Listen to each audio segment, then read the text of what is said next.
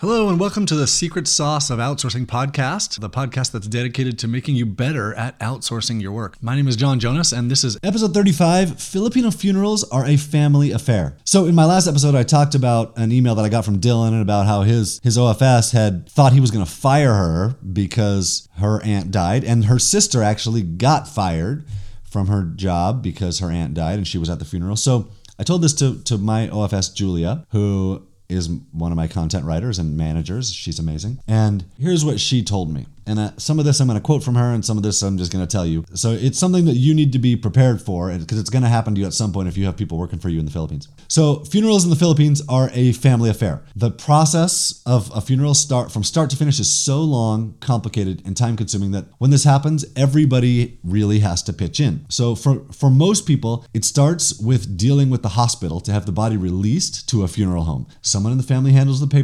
payment and paperwork. This usually takes a couple of days. The paperwork takes even longer, unless it's a COVID-related death, which is interesting right now. Then the body is released to an accredited funeral home and cremated within 24 hours. So right now with COVID, that's super fast. So at the same time this is going on, people at home start arranging the religious traditions, like calling for a priest or a spiritual leader and buying things for the ceremonies. Another group of family members are responsible for picking up the clothes and personal items that are buried with the dead. They also help get clothes for other family members to wear for the wake and funeral according to tradition. So there's a lot of tradition going on here. So she says some families opt to be at the funeral home when the body is being processed. This is to ensure that the deceased is prepared according to religious practice. Once the loved one has been released to the family, that's when the wake begins. This can happen either at home or at a chapel. So another group within the family would be responsible for preparing the place to make it presentable for guests. Different family members then sign up for shifts to cover the 24-hour vigils. So in the Philippines, it's a tradition that there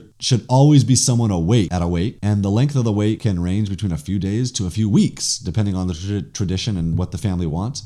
Family coming home from faraway places to the funeral, it'll take time, so someone has to be there all the time. And this is taxing on people. So she continues with this.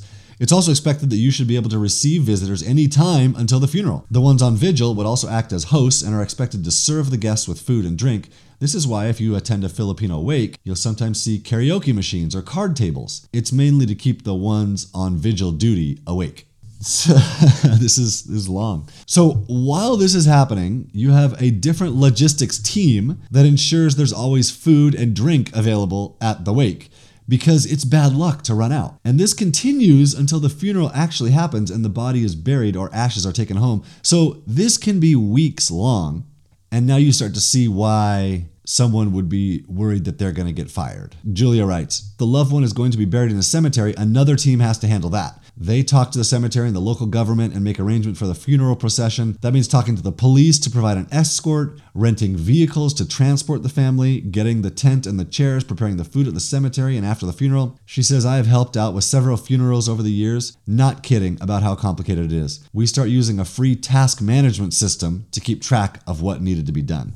I mean, this is why your OFS is going to ask for time off and why they're scared about being fired when there's a death in the family. It seems like they're making an excuse, and I've had this happen quite a few times where people are like, oh, I think my VA just gave me an excuse. They said their mother-in-law died and they need 10 days off. And I'm like, well, I mean, that's probably legit. So just be prepared for this. If you've already dealt with it, I'd love to hear what you have. What happened for you? I'm John at onlinejobs.ph as my email. Otherwise, just be prepared for it to happen to you at some point.